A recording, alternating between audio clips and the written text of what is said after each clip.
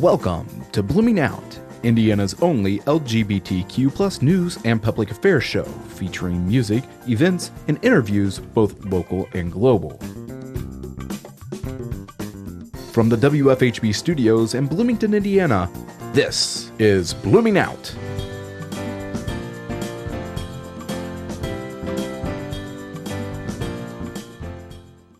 Welcome to Blooming Out, Indiana's only LGBTQI program, focusing on the issues facing the queer community.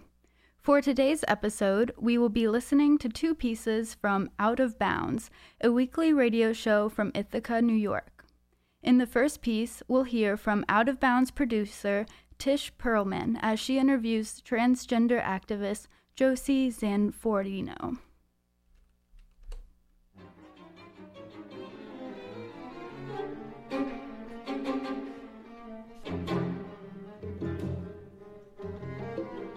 Welcome to Out of Bounds. I'm Tish Perlman. My guest is Josie Zanfordino. Zanfordino is a transgender woman and a speech-language therapist. She has a master's in speech-language pathology from SUNY Geneseo. She spent 4 years as a supervisor of the Transgender Voice and Communications Clinic at Ithaca College. In 2014, she developed a telepractice service called Say It Proud Speech Therapy, which includes the Finishing Touch Voice Training Program, personalized voice training for transgender people. In today's interview, we will talk to Josie about her lifelong journey as a transgender woman and her innovative speech therapy programs. And welcome to the show. Oh, thank you, Tish. It's great to be here with you today. Now, you said that you knew from about the age of 4 years old that you were different, that you were different than other boys, and you felt awkward. To tell us a little bit about that feeling. Sure. So the natural inclination at an early age was to be with the girls and to be in on all the girls' things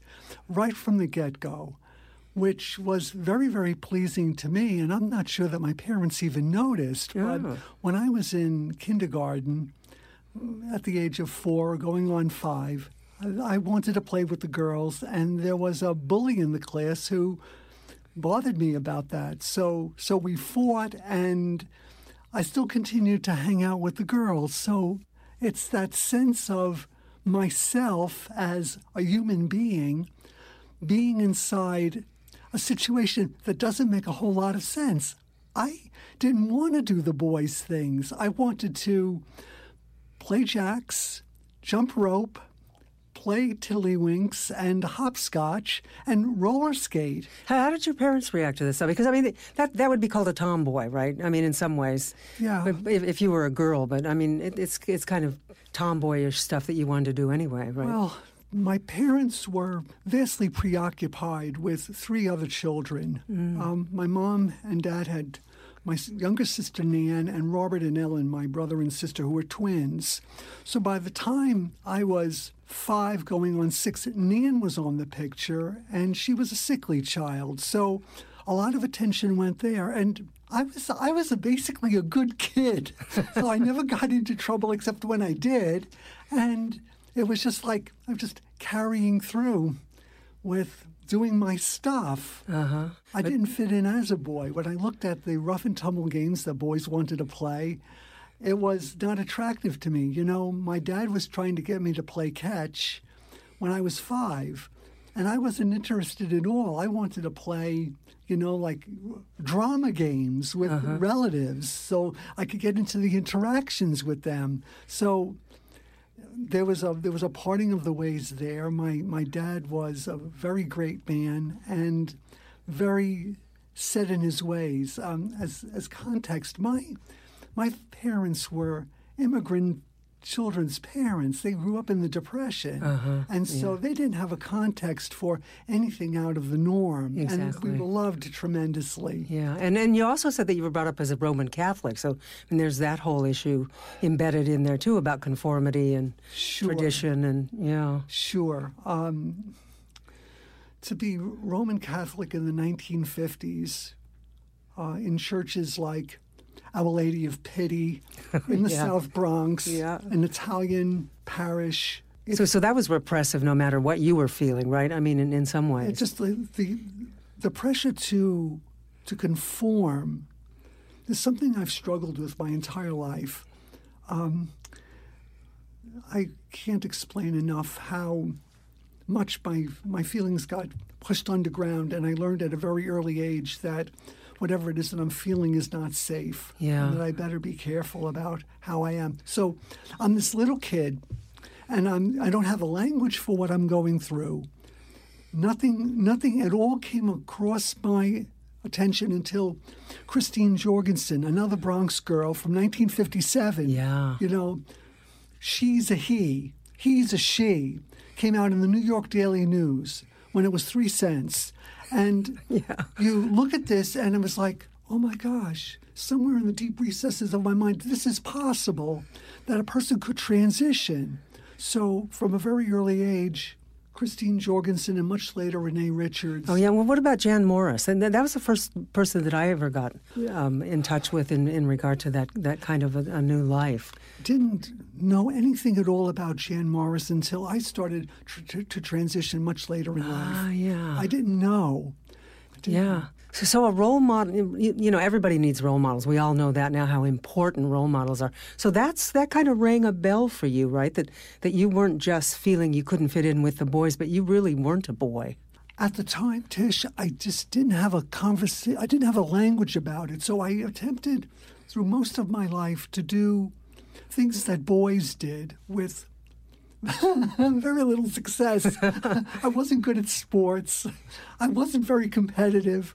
And I was mostly interested in getting into conversations with people to figure out how they're negotiating life. And that was, oh my goodness, that was 50 years ago now. And you also said that you had periods where you started cross-dressing too, dressing up as a woman or a girl. Yeah. And so how did that feel to you, though? Were you feeling like you were living more authentically? Inside a locked bathroom? Cross-dressing and staying inside a locked bathroom. Ah, so you never went public with it? No. Oh. I was terrified of exposing this. So I kept it highly secret. Uh-huh. Kept it secret from my parents, from my sisters, from other people in the family. It was tough growing up inside a paradigm of shame and guilt. And you're supposed to do a certain thing, and you're supposed to be a certain way, and you're supposed to pray to God and go to Mass every day and do these Catholic things because this is what we do here. And so it was difficult to do anything but that. Yeah, you must have been paralyzed, too, I was in some ways, yeah. And, and then that was the era when there were all kinds of psychiatry, theories that you could change people with therapies and, shock treatments and, all that stuff. Sure. I've had gay and lesbian people on, of course, and they've talked about how that was, threatened in their lives. Did you fear that, too? I did. I came close to going into psychotherapy when I was 18, and a Christian brother friend of mine, who I think is probably gay, told me that it would be a good idea for me to go into psychotherapy because at 17 or 18, I was really feeling rather depressed. And what stopped me was a scarcity conversation I was in. Psychotherapy was expensive. We didn't have a lot of money. I couldn't admit to my parents that I was upset or about anything. They were vastly preoccupied with their own lives and difficulties with my sisters and my brother. And so I just hunkered down. Wow, that's what an amazing story. Now, Josie, to tell us, so at 48, you said you had to have open heart surgery, and that's when you decided you had to do something, you had to transition. Yes. Tell us that story. Tell us what finally made you decide you did need to make a move. What I want to explain is that, just a little bit here, that I was, the prelude to that was I was, again, trying to do a guy thing. And I was in Gettysburg, Pennsylvania with my dear late friend Ralph Hill. And we were touring the battlefield for the 135th anniversary of the Battle of Gettysburg. Mm-hmm. And at Gettysburg National Battlefield, there are towers, tall towers there, that you could look over the whole landscape. And Ralph is just powering up these things. And I'm at the second flight, and I'm exhausted. Mm. And he was heavier than I was. And I said, what's up with this? So as I came into town, I've been getting medical care all along, and my really great doctor, Neil Shalish at Family Medicine, said, you might as well go to see Dr. Michael Goodfriend. He was a cardiologist in those days. And so he did his test, and then he called me back into his room and said, you know, they're doing great things with heart surgery these days. And I said, what? What do you mean? And he says, let me show you what is happening inside you. Oh. So I don't mind sharing that the posterior leaflets of my mitral valve had ruptured, and my heart was just fluttering around in there. So, because I have medical people in my family, we got a second opinion. And sure enough, if you're going to continue living, you better get this heart issue repaired. At the time, I didn't have any good idea about what was happening, except that I'm broken, and I need to take 3 months off from a job that I love and doing speech therapy here in town. And it was a period of great reflection for me. Yeah, I'll bet. And so out of that experience of figuring out at a deeper level who I am, I recognized that there were two major needs in my life. I needed to become a parent, and I needed to transition. I can't explain the voice inside my head that was just screaming at me very loudly, get on with it, get on with it, get on with it. This is your life now, and you can't deny this any longer. So in the period of reflection, I'm looking at, what are you listening to? You're listening to women's music. When you listen to women's music, you're crying. When you're out there with your friends, who are the conversations that you're naturally attracted to? You're out there with women. So brilliant therapist, Dr. Joanne Zager here in town, just saved my life.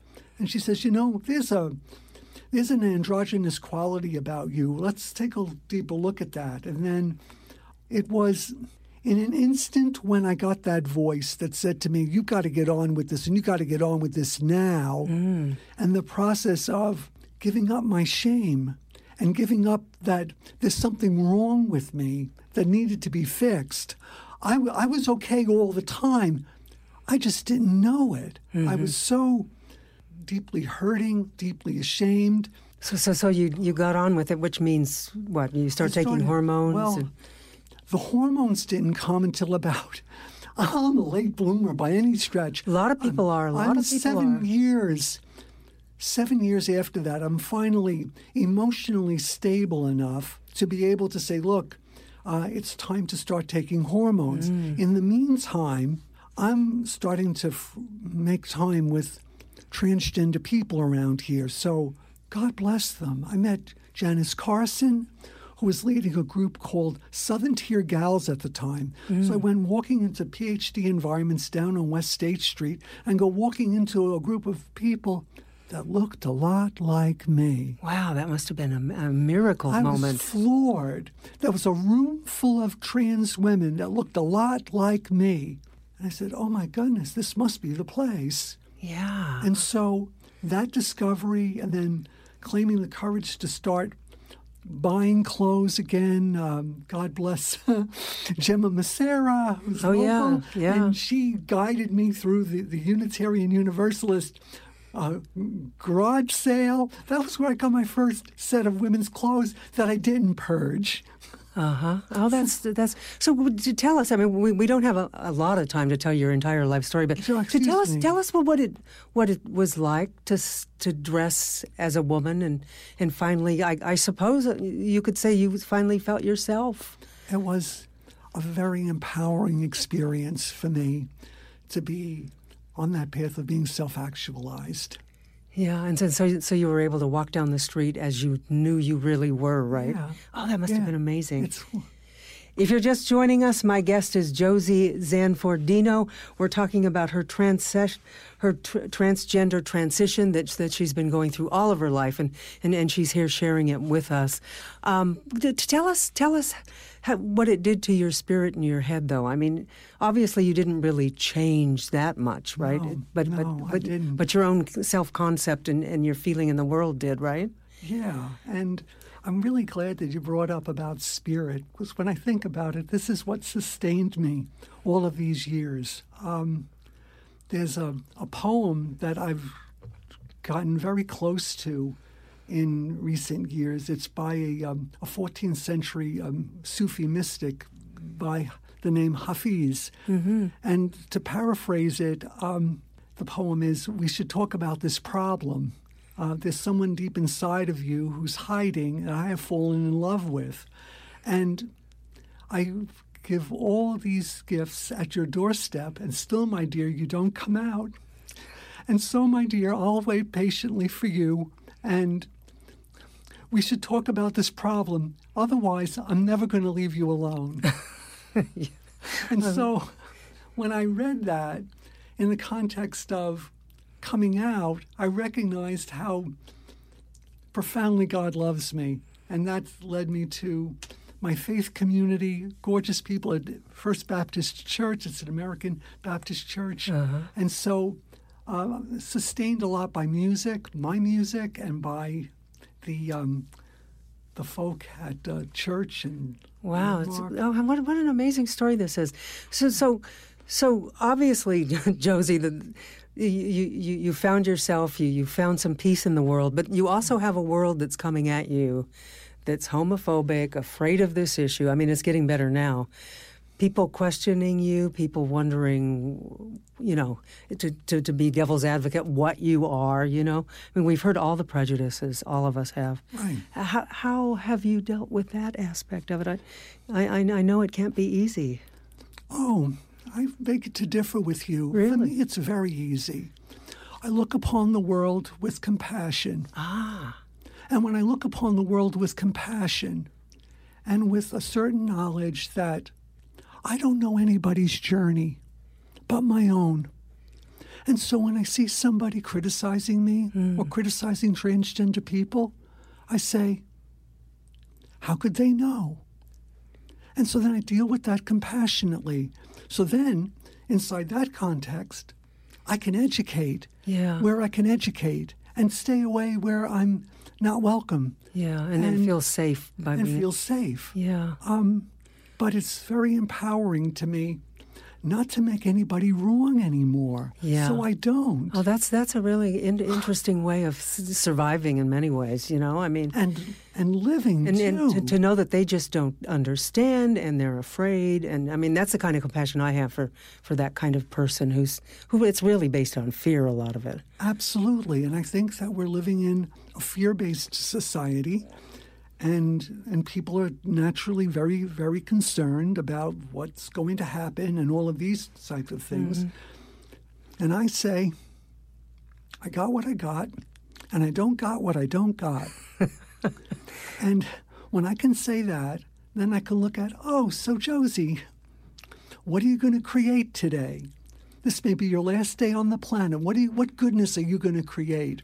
So I found myself a context to operate in now, surrounded by people who love me, and I'm safe to go and do that and to bring a healthy conversation to my birth family that still doesn't understand and would rather just the whole thing just go away. Yeah. And so still, I'm compassionate for them because I don't know the forces that have shaped their lives. Yeah. You know what? That's the old adage that you have come upon, that when you feel safe and happy and loved inside yourself, you can take on the world in a different way. It's such a great thing. Now, we must talk about the transgender voice work that you do. Tell me what that means, that people need voice training. Tell me about that. Transgender men sometimes, but mostly transgender women, are not helped with their voices with the hormone therapy that they take. And there are two basic problems. The first problem is that they don't feel authentic inside themselves for the voice that they're using when they're talking in a low register. That's one problem. Another problem is that they're wanting to play a higher game in life, career-wise, but when they go and speak in a job interview, it's not congruent. They're not congruent. And so what do? We take our training in speech language as a speech language pathologist, and I apply the concepts that I've learned about getting the voice out of the chest and into the head and how to do that safely. So people come to the clinic, which I'm so proud of. Oh, yeah. And they get training in how to change their voice safely. You know what? Almost everybody I meet needs voice training. You know how people talk nowadays? They hesitate and like, and they insert all these crazy words because they can't think very clearly. Sure. Well, yeah. It's about the thinking around who we are that is difficult. To be inside a self-inquiry is difficult because you're having to look at yourself and question yourself, and that's why we have therapy, because we can afford a person an ear for, hey, I know something about what you're going through here that can bring them forward. So did you have to essentially change your voice too, and learn a different way of even phrasing, probably? Huh? I have been working on my voice for the better part of 12 years now. And the voice that I'm using is my voice, and I'm happy with it. And I can't do anything much more about it. I'm in my late 60s at this point, and so the elasticity and the pliability of my cords and my vocal system, even though I'm healthy, is what it is. Yeah, and so like a male to female transsexual, trans person is coming to you usually with a deep voice, right? So are you trying to change that, or just the way that a lot of men are really assertive and they take over the? Are you just trying to change actually the way people behave too with the voice training? Usually, the people that are coming to clinic are already on some kind of hormone therapy, and once you start hormone therapy as a transsexual, especially the estrogens, you develop a very quick feeling of calmness and a feeling of, oh my goodness, this is, I speak for myself, it landed the very first time I took estrogen 10 years ago, and it occurred as calm. And also there's this sense of things about your brain change. Mm-hmm. I saw as a man the disquiet that I had by being compartmentalized in everything. There was a part for work, there was a part for relationship. All of this was very neatly stored, and it was pulling me apart. Now, as a woman, life is a lot more.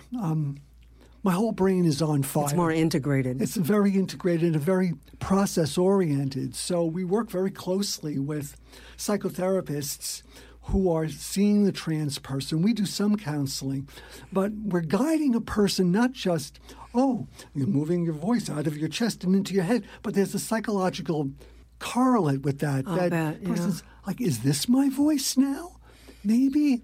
We're going to continue to probe it out so that you find something that really works for you, that's natural and genuine for you. Because it's yourself that you present the world to, and so you're looking for an authentic voice. Yes, that's right. That makes sense to me, yeah. Sure. That's really interesting. Now, I want to ask you this.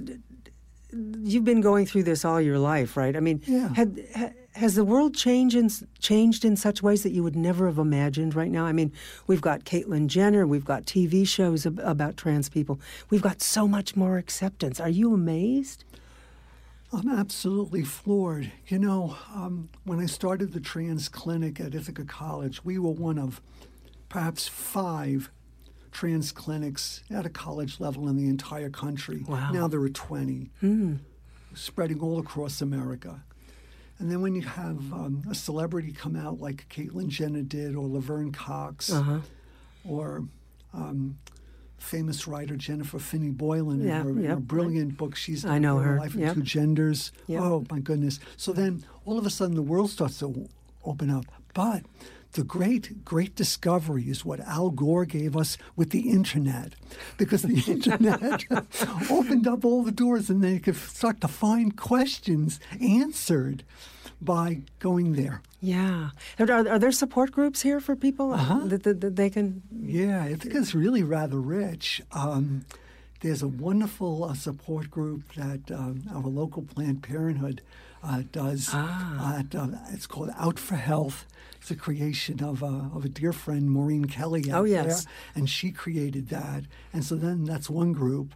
And then there's another group that meets at here in town. It's more for the local area, called Ithaca Transition Group or something. And then there's another group that just formed at Cornell called Transitioning at Cornell.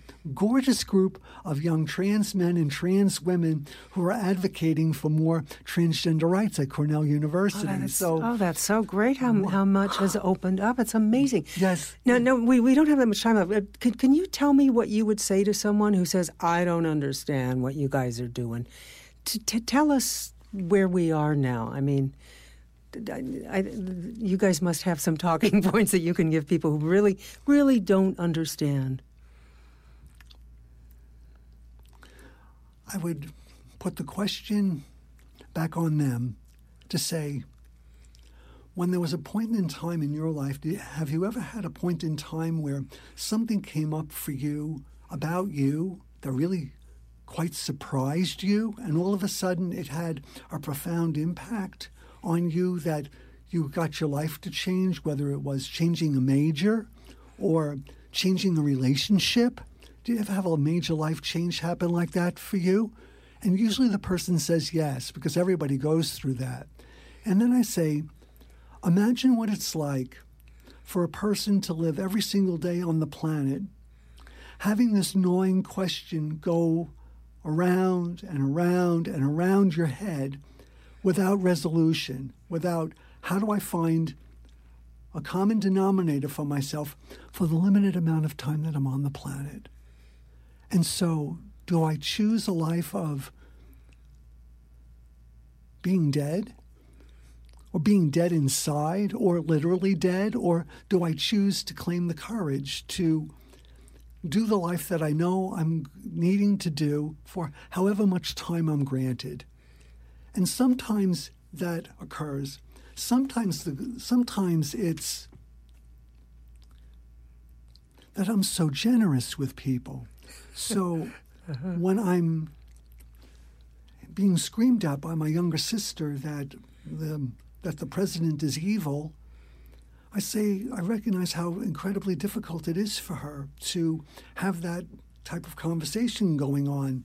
And so I'll say to her, I can see that you're upset and that this has got some questions for you that are really hurting you. Did I get that right? So attempting to relate and attempting to be in somebody else's shoes to tell me, well, what is this experience like for you?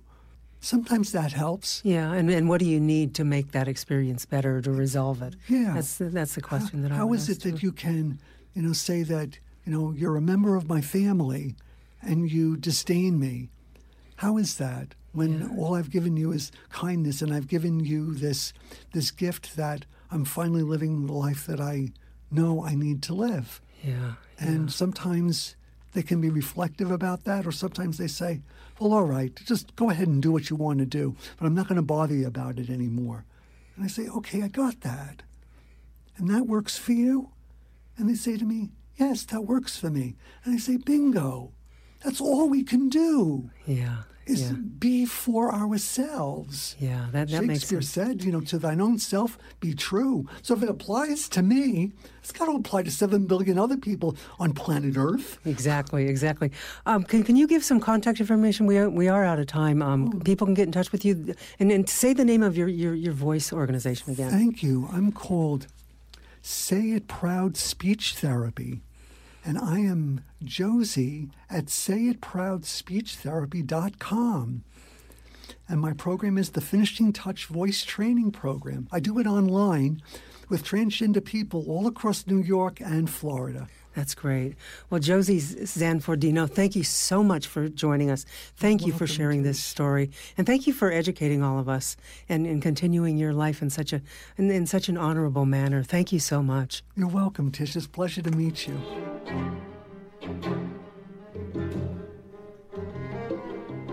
Our audio producer is Nate Richardson at Rep Studio in Ithaca, New York. Our theme music was composed by Diego Vega. And we are a sponsored project of the New York Foundation for the Arts. Tax-deductible donations are welcome at artspire.org. That's ARTSPIRE.org. And visit us online at OutofBoundsRadioshow.com. I'm Tish Perlman. We'll be back next week.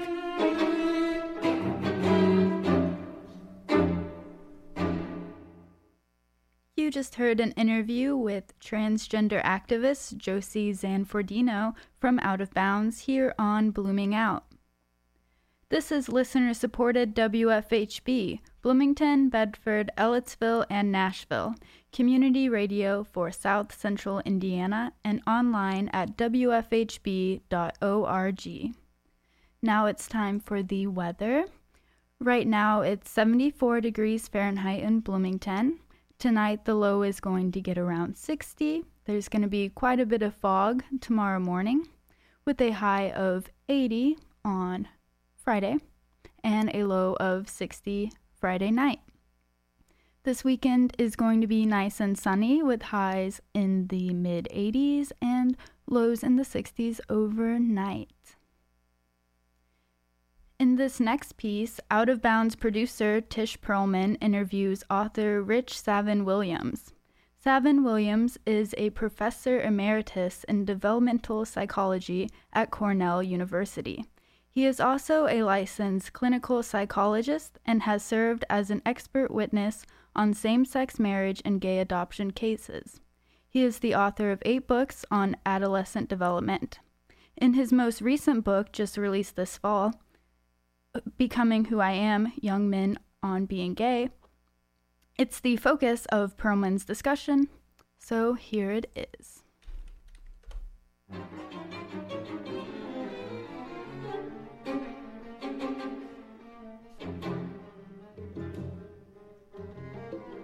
Welcome to Out of Bounds. I'm Tish Perlman. My guest is Rich Savin Williams. Savin Williams is a professor emeritus in developmental psychology at Cornell University. He is also a licensed clinical psychologist and has served as an expert witness on same-sex marriage, gay adoption, and Boy Scout court cases. He is author of 8 books on adolescent development, including his groundbreaking 2005 book, The New Gay Teenager, which we covered in an earlier interview. His most recent book, just released this fall, is called Becoming Who I Am, Young Men on Being Gay, and it was published by Harvard University Press. And welcome back.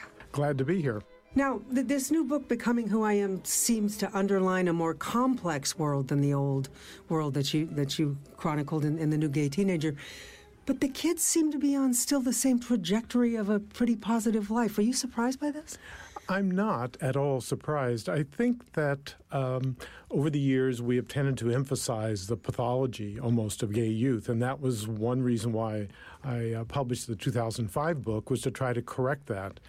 But that's been a decade ago, and so I began to wonder, what is life like for today's gay youth?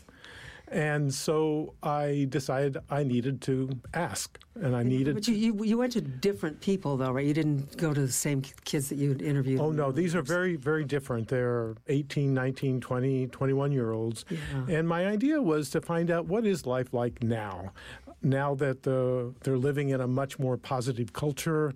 Things have happened for them. And so this was my attempt to... I read the literature, the research, and that's helpful, and this book does try to summarize some of those basic ideas, but I also wanted to listen to the youth themselves to see what life is like. Yeah, and you interviewed 40 young men. Yes. In their teens up to about the age of 20. Yes. And, in most cases, it seems like they're leading very positive out lives and, not hidden, ashamed like in the past generations, which to me is quite remarkable. Even in schools, Yes, it's sort of when I look back on my own growing up years, this is radically different. And I think that it seems to me over the years that especially after the New Gay Teenager came out, that I began receiving emails from kids who would say, thank you for telling a different kind of a story, because we've heard about and we've read about the suicidality, the depression, the anxiety, the homelessness, the drug abuse. And they said, this doesn't fit our lives. We understand that these kids exist, but how typical is this of our generation? And they were basically saying, no, that's the aberration almost. And that what we want to have told are real stories. Like, what is today growing up gay? And so that's when I decided, okay, I need to stop the research for a while and let them speak. Yeah. And so this is what I did, interviews, usually lasting at least an hour, sometimes 2 hours, and then just had a series of questions about their lives. And you know what I found very helpful in this book, too? It was your narrative, filling in some of the history, some of the stereotypes, and all the stuff that we're trying to eradicate. Now, it's still a mystery why some people are gay. We still don't really know, but we are eradicating the controlling mother and the absent father and the abuse from the uncle, right? I mean, talk to us a little bit about that. Absolutely. In fact, there's one chapter called Why Am I Gay? Because that's a question that I get. And some of these guys at some point in their life, they did think of that. And then they began understanding, well, it's probably genetics or it's probably something, the prenatal environment, hormones or whatever. But it appeared to me that after a while, the reaction of them was, I really don't care. I am who I am, and how I got this way. It's kind of interesting, like a head game. But in reality, it doesn't really matter. And they think pretty much if it matters to other people, then those people are on the wrong track. It doesn't matter how I got this way. It's just me. I'm just normal. I'm just the way anyone else is. Yeah, I think a lot of people use that as a political issue so that they can build on it in some way.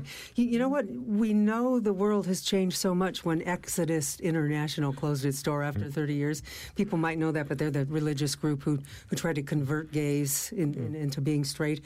And the president even apologized. Yes. That's how different the world is. Yes, and I think a lot of these attempts to convert gay youth to straightness, they still exist. I'm not saying they don't exist, but I think that most people are beginning to say that's not going to happen. And even if it could happen, where's the evidence that it is a good thing outside of some right-wing ideology, religious often? So I think that a lot of the young men I interviewed had never attempted conversion therapy. They never wanted to. No one ever really pressured them into doing it. And so they just thought, well, that's kind of a weird thing that those religious nuts are attempting to do. Yeah. Adding abuse onto what are now pretty normal lives, it seems, which I was so thrilled to see this. Now, but there are still some taboos. I mean, you talk about how very young boys still have a hard time discussing crushes on other boys. To talk to us about the little smaller kids. Right. So one of the things I was interested in is because I'm a developmental psychologist, I want to know sort of developmentally what were the important milestones in their life, and how did they think about how they negotiate that. And so a lot of them do recall, when you ask them, and which we almost never do, like, what is your earliest sexual memory? And a lot of them could recall sort of crushes on other boys, or maybe some level of sex play or being aroused. And they didn't understand it at the time, but they just felt natural, it just felt normal. But then as they got older, then they began to understand that that might not be so normal or so typical or even desirable. So clearly there are messages that are still being delivered, I think especially to young boys prior to puberty, that we still don't believe that they are pre-gays. We somehow think of them as just being almost sex neutral, if you will. Yeah. But the stories belie that. I mean, all of these guys could remember same-sex sexuality or romantic ideas or fantasies from a very early age, long before puberty. So clearly sexual orientation doesn't begin at puberty, but is there. And I think we're still, as a culture, extraordinarily hesitant to even entertain the possibility that kids can be something other than heterosexual when they are young. Yeah. I mean, we all of us have heard that thing, they'll grow out of it, about any kind of behavior that whoever is in charge doesn't like, right? Now, you also found that about half the young men you interviewed had girl crushes.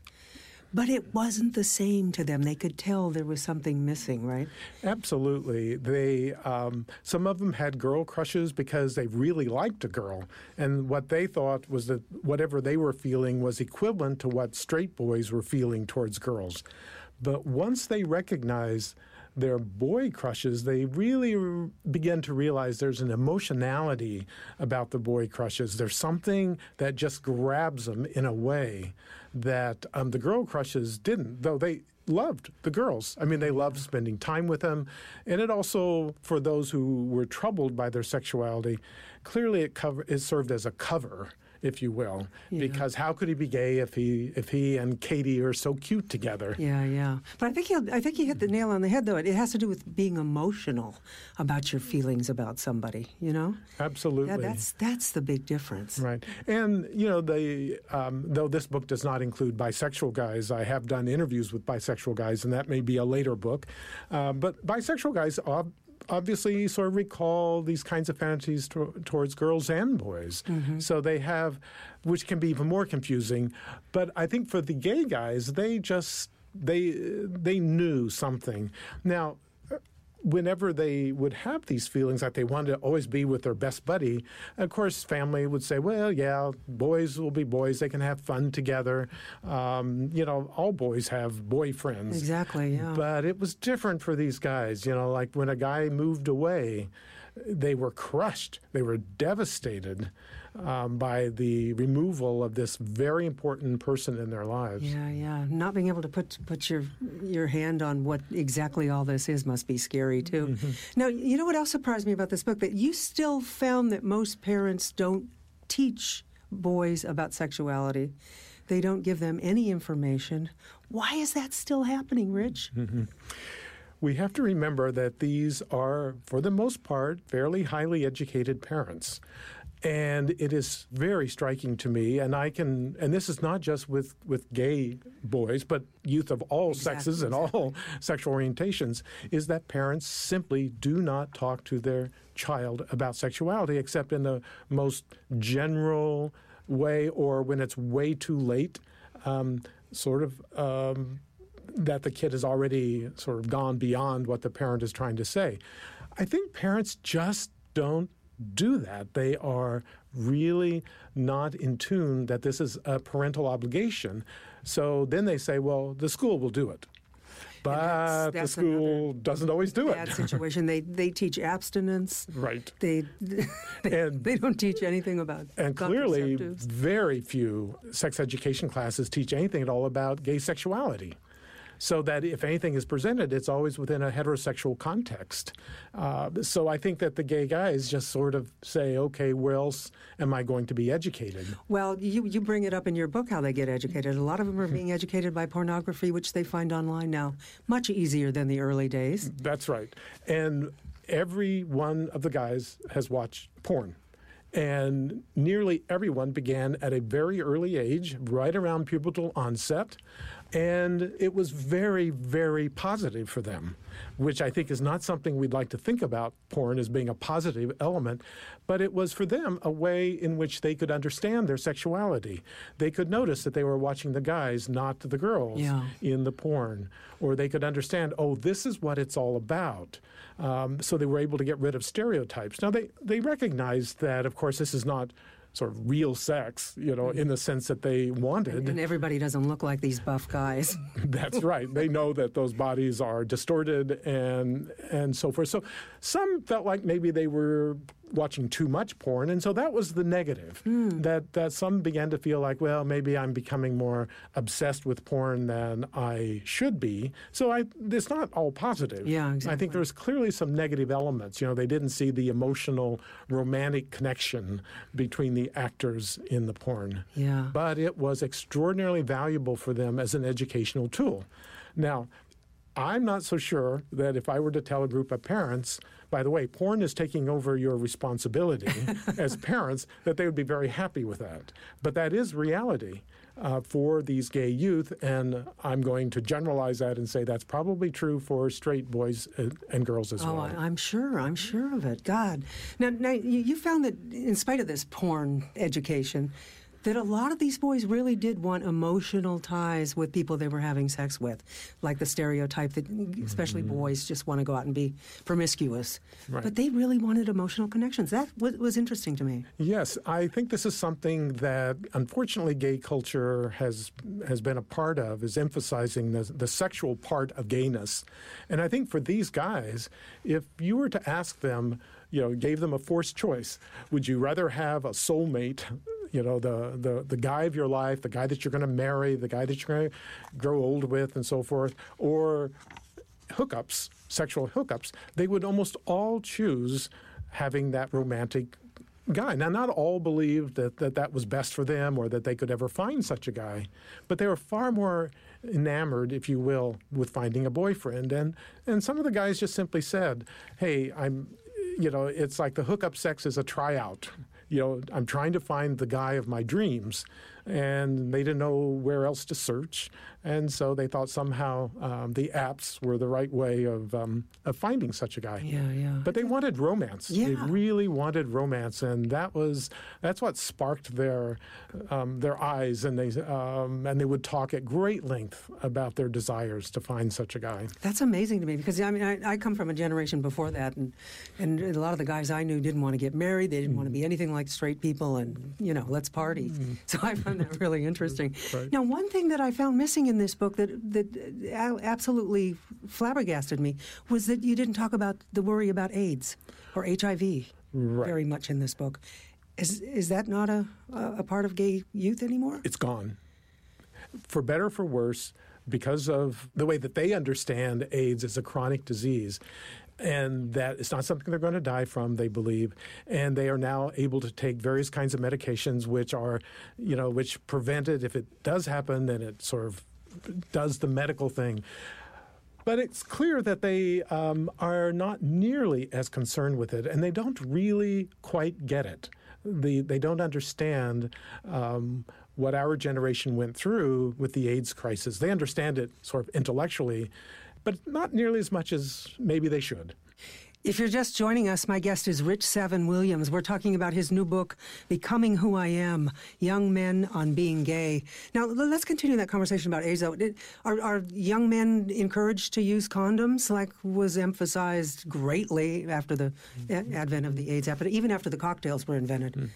I think that the vast majority of them, when I asked or probed, would say, oh, yeah, it's safe for sex, of course. I mean, it was not even an issue of a debate for them. It's not to say that they were always 100% successful. Oh, of course not. Yeah. But on the other hand, the message has clearly got through to them. But I don't think it's so much AIDS that they're worrying about. It's more with STDs or sexual infections of various sorts. I think that is the kind of thing, and I'm not saying that HIV isn't one of those, but I'm just saying they don't worry about the big picture here. They're more concerned with some of the more what they consider to be the irritating aspects of having lots of sex. Yeah. And some of them do have. Some of these guys are very into sex, and some of them have a lot of it. But I think that the vast majority just don't see that's what they're all about, is to having as many hookups as possible. Yeah, that really is a difference as far as I can tell. Now, coming out stories in the past generations, often traumatic, involving abuse, parents kicking kids out. You didn't find that hardly ever in this book, at least. Did you meet any negative stories? I certainly did find a number of the guys who felt like they went through sort of a rough period during middle school. That seemed to be the more difficult time period for them, where they did not see other gay kids in their school, in their middle school, and perhaps they were teased or bullied, more so if they were what we call in the field sort of gender atypical, that is more feminine than masculine. Those were the guys who got a lot of hassle, but then it was not about sexuality. It was about their gender expression. So even straight guys who are not masculine enough got the same kind of bullying that a gay guy would get. So it wasn't a matter of sexuality. So a number of them had some rough time there, but in almost every high school that they went to, they did not receive that level of bullying, and they didn't see other gay kids either receive it, because by that point, most of their peers were really okay. with gender and sexual diversity. And most of the kids just sort of said, no, this is not what we do. And for some, if they did receive it, they had straight allies who would actually defend them and say, hey, let's stop that kind of language. So I think the kind of abuse that we think is routine, that forces kids out of the home into homelessness and all sorts of things, I'm not saying it doesn't occur. Yeah. It certainly does occur for way too many kids. But I think that to believe that that is the majority experience of kids growing up today gay is just wrong. Maybe there's 10%. God, that's amazing to me. Now, what do you attribute this to as a psychologist? Do you think it's because there are positive characters on TV and the gay marriage thing has happened? What changed the whole culture? It seems like it did. And it happened in a very short period of time. And I think that there have been a lot of people who have speculated about what happened. I certainly think the AIDS crisis was a major issue which sort of sensitized people to the humanity of gay, lesbian, bisexual people. But I think that the media played a really critical factor here in portraying gayness as an acceptable, fun, diverse kind of an expression. And I think that as these things began to roll one on top of the other as singers, TV shows, movies, then people started coming out, and some of these people were very high esteemed. And I think it just sort of step by step by step. And of course, we can't ignore some of the major issues, I think maybe beginning with Bill Clinton as president, when he began appointing out gay people in his administration and eliminating gays in the military ban. And I think that these kinds of events just kept piling on. And I think that the political action of gay adults was just absolutely important, and there are just so many heroes around who really pushed We have to remember, though, I mean, Bill Clinton did appoint a lot of gay people, but he also enacted Don't Ask, Don't Tell. So there was a mixed bag, but it was the beginning of role models in many ways, in important jobs. And then Glee and, all these shows that started. It's amazing to me how many positive characters that getting away from the stereotypes. Yes, we began to see gay people as almost like heroes, as very positive characteristics.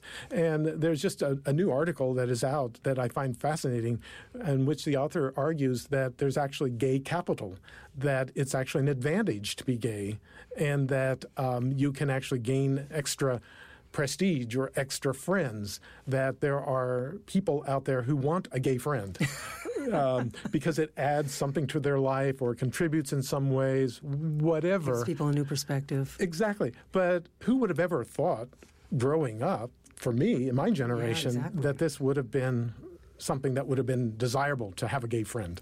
You didn't talk that much about the fact that marriage is available. I mean, when I was growing up in the gay communities in San Francisco and stuff, nobody wanted. I mean, most people didn't want to deal with marriage. We want to be unique. We want to have our own creative lives. We don't want to be like straight people. How has gay marriage changed? Or is it just like the norm now? Nearly all of these guys wanted a husband.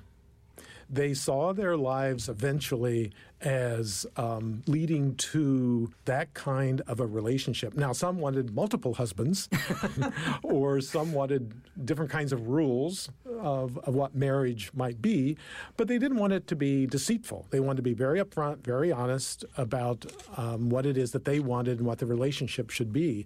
But they now... I mean, this is, almost, causes me to cry. They now just simply assume marriage, which, there's a part of me that goes, wait, just a minute now. This is a new privilege. But another part of me says, I am so happy that you can just make this assumption. Now, do we know that will always be there? Well, the skeptical person in me always wonders, will it be a guarantee? It's in stone, yeah. But I think we've advanced so far. I mean, who could have imagined 60% plus of American people, that are in favor of gay marriage? Yeah, this is remarkable. Absolutely. Or same-sex marriage, I should say. Do you find, though, that some of these gay youth aren't as colorful and aren't as, flamboyant, obviously, probably most of them, but that there was something fun and free about the pre-AIDS, of course, that seems that everybody's conforming now and, doesn't look as fun as it used to. Well, I think the difference is our spotlight. I think that those kids still exist, But I think that in the past was the only spotlight that we had on gay youth, were those who were sort of say, shine it on me, shine it on me. And now we have this whole other huge cohort of youth who don't want the spotlight. In some ways, what they say is, no, I don't want to march in gay prides, those kinds of things. And what they've done is basically to make their sexual orientation, their sexual identity, just another aspect of themselves. So they've really done a great job of integrating, synthesizing their sexuality into their personal identity. So it's not a big deal in the sense that it was for previous generations, where a young person might say, this is what I am, I'm gay. And you knew almost nothing else about his or her life. Yeah.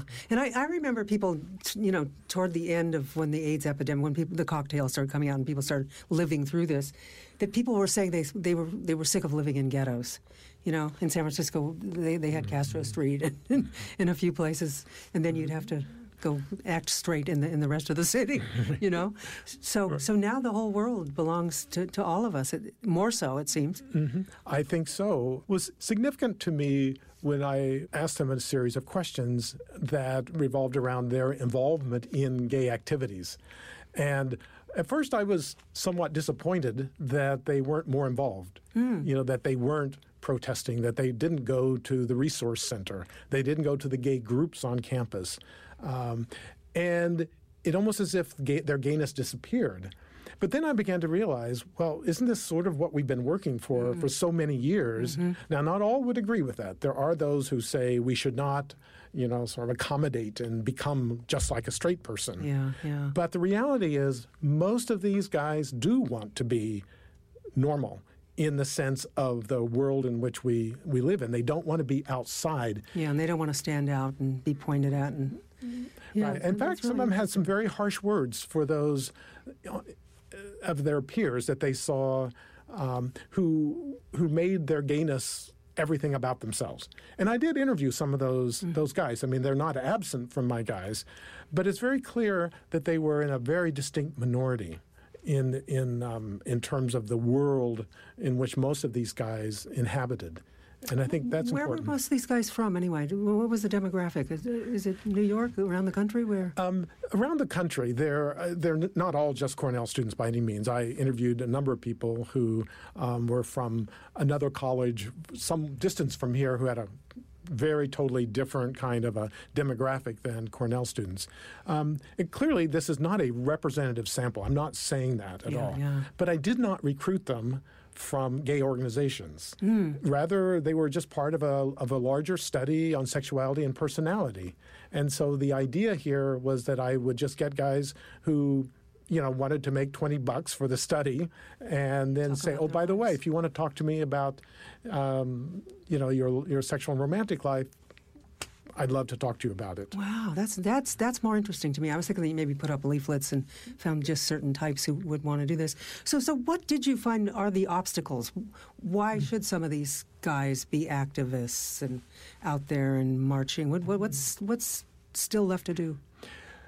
Well, I think that there is still a lot of work that needs to be done in terms of our willingness to accept that this is a lifelong development. That is, that this is present very early on. I think there still needs to be the kind of support and social service agencies for kids who are having trouble. I think some of that trouble is related to their sexuality, some is not. But I think that they have a very unique part of their lives that needs addressing that maybe our regular social services are not addressing. So I do think we have to be very concerned about that 5, 10, 15% who are not doing well, who are being bullied, who are homeless. There's still a lot of kids who are suicidal as well. Yes. And I think that to characterize gay youth as suicidal, I think is wrong. Yeah. Not only is it wrong statistically, but it's also the wrong message to give. Mm-hmm. But that doesn't mean that we forget about the kids who are, and that we pay attention to them and try to make whatever services are possible, clinical or public health, to help them lead good, solid lives. Mm-hmm. So I think we still need to do that.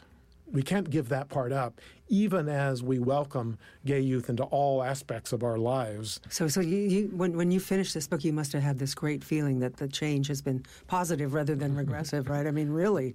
Now I'm out of a job, you see, because everything I've been working for or really wanting to push, that is to put sort of, if you will, gain us back into our normal lives, both politically and social and interpersonally, It's occurring.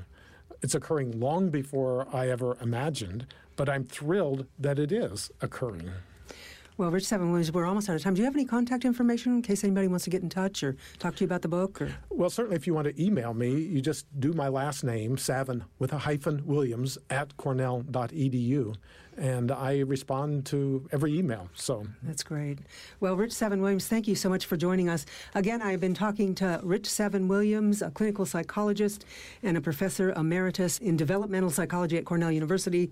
We've been discussing his latest book, Becoming Who I Am, Young Men on Being Gay. Thank you for joining us. My pleasure. Our audio producer is Nate Richardson at Rep Studio in Ithaca, New York. Our theme music was composed by Diego Vega. And we are a sponsored project of the New York Foundation for the Arts. Tax-deductible donations are welcome at artspire.org. That's ARTSPIRE.org. And visit us online at OutofBoundsRadioshow.com. I'm Tish Perlman. We'll be back next week.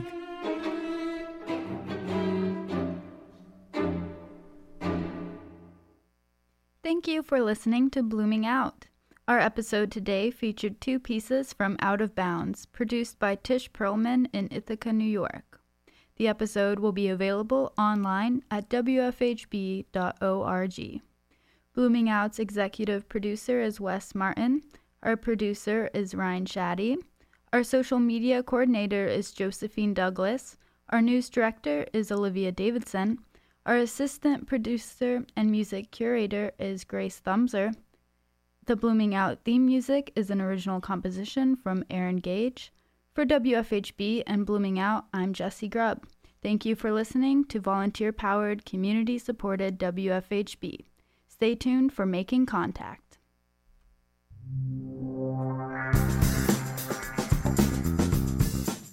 Blooming Out, Indiana's only LGBTQ+ radio program, airs every Thursday evening here on WFHB at 5:30 p.m.